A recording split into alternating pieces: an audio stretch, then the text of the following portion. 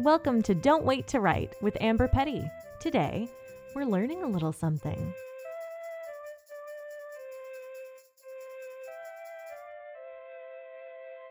A question I get a lot is, do I need to be on Twitter to be a writer? And the answer is, no, you don't. Oh my God, you don't have to do it.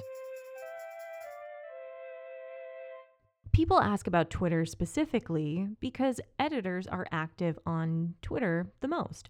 Editors will call out for pitches. They will sometimes talk about writery things. They're just most active on Twitter. But you still don't need an account to be a writer. You don't need to be active there. It doesn't matter. I have a Twitter account, but I haven't used it for years, and it makes no difference at all. It made no difference in my writing life or anything. And the good news is there are resources that find and compile all of those posts on Twitter so that you can read them in an email instead of having to go through Twitter and spend your day there. So one of those resources is Study Hall. You can subscribe. If you search Study Hall, you'll find that. Also, there is Sonia Weiser's newsletter, Opportunities of the Week. I am not associated with either of these, but I wholeheartedly recommend them, especially Sonia's newsletter, because it's $4 a month and you don't have to touch Twitter, and you get tons of pitch call outs. So that's one way where you don't have to have Twitter at all.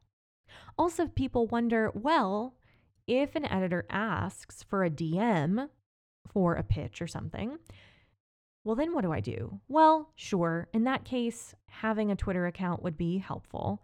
Still, you could probably just skip that call out and go to the many others. Or if you have an account that's not active at all, they aren't going to think that's weird. So they're not going to, if you send your DM, they're not going to judge you based on your followers at all. I would maybe put a picture or something that makes you look like not a Russian bot. But other than that, they're not going to judge you on that. They don't care. So that way you could have a Twitter account and use it when you need it, but use it very little. You don't have to post. And so I really can't stress enough how much you don't need Twitter. And really, to be a freelance writer, you don't need social media at all. I'm of the opinion that the days of giving jobs or big book deals or things like that to people with a billion followers is kind of fading away. People are realizing that just because you have a lot of followers doesn't mean you have a strong following necessarily, and those numbers don't correlate to sales or subscriptions or even clicks a lot of the time. Now, that's not to say there's no value in a following. I'm going to talk a little bit at the end of when it's important, but as a freelancer, it doesn't matter. You can still make relationships with editors through pitching them and working with them and emailing them. That's more likely going to be where they're spending their time anyway than just a one-off Twitter comment or definitely a DM anywhere on social media. For the most part, they are not going to be interested in that at all. And having a bunch of followers just doesn't necessarily mean you're going to get more bylines, because for the most part, editors don't care. They don't look, they don't ask for your social media profiles. I was never asked. I'm really trying to think in terms of pitching. Some jobs I applied to would ask about social media followings, but in terms of anything I pitched or freelance work, never even inquired. They did not care. So it's certainly not something that's going to hold you back from getting jobs.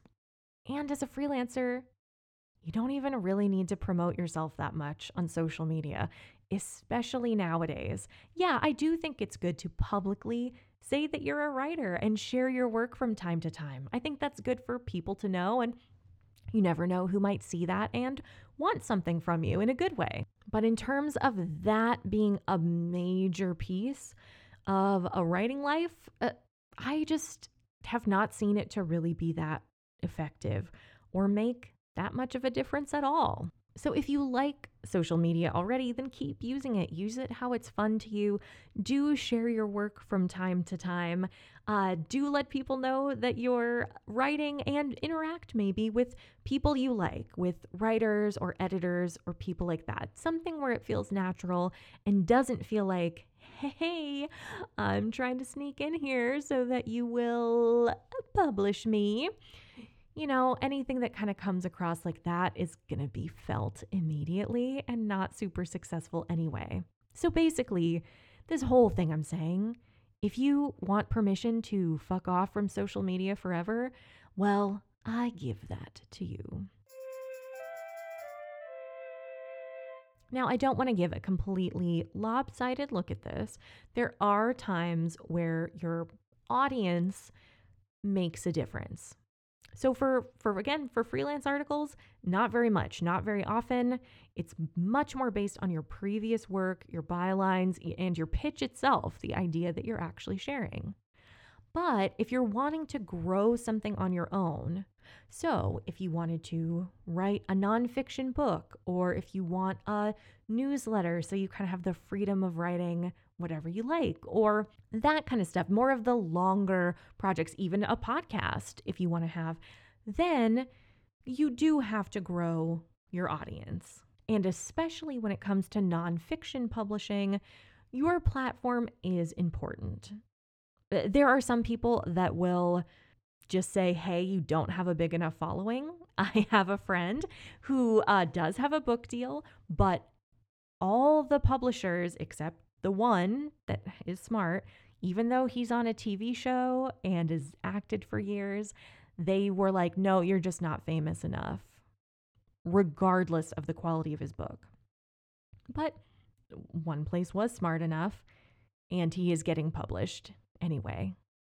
And you'll always hear stories of people that aren't on TV or don't have any huge platform, huge background, anything like that, that do get nonfiction book deals. It does happen, but I'm just letting you know the place where you're going to hear the most about audience is in especially nonfiction book publishing.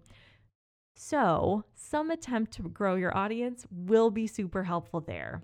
Like I said, that doesn't mean you can't write anything until you have a certain amount of followers. It just means agents and things will be asking about that. So if you can start to grow your audience as you're writing the book, it's only going to help you long term.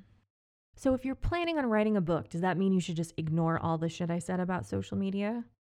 No, not at all.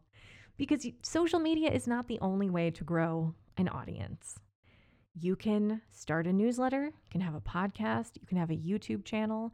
There's a number of things that can do it. Even as you pitch articles, as you pitch and get published, then those places you work for become a little bit a part of your audience. They just help you grow. They get more eyes on it. It's something you can brag about as you're reaching out to publishers and agents. All of that helps. So the good news is social media does not have to be the answer, and you can happily, definitely never go on Twitter if you don't want to. The other side is you will, if you want to do any work of your own or a larger piece of work, like a book or a screenplay, or build an audience so that you have an audience to sell your work to, then you do have to get used to the idea of marketing yourself. Now, I know that sounds probably just as bad as being on social media, but marketing yourself doesn't have to be gross and awful. And I'm actually going to talk more about that next week, about the realities of marketing yourself as a writer and how it can be, at the very least, not an absolute nightmare. Okay, that's it for today. Next week, yes, I'll be talking about marketing just a little bit. And until then, I can't wait to see what you write.